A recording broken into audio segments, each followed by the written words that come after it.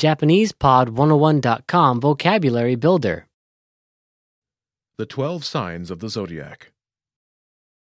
12星座 All vocab follows a translation. First, listen to the native speaker. Repeat aloud, then listen and compare. Ready? Virgo, 乙女座乙女座 Taurus, 牡牛座牡牛座 Scorpio, さそり座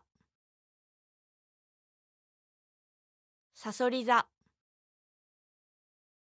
Pisces, 魚座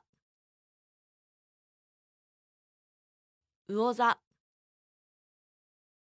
Libra, 天秤座天秤座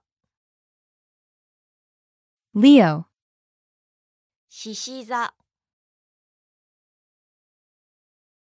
獅子座 Gemini. 双子座双子座 Capricorn, ヤギ座ヤギ座 Aries, お羊座お羊座 Aquarius, 水亀座水亀座 Cancer. カニ座カニ座 Sagittarius, いて座いて座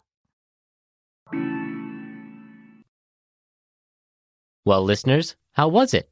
Did you learn something new? Please leave us a comment at JapanesePod101.com. And we'll see you next time.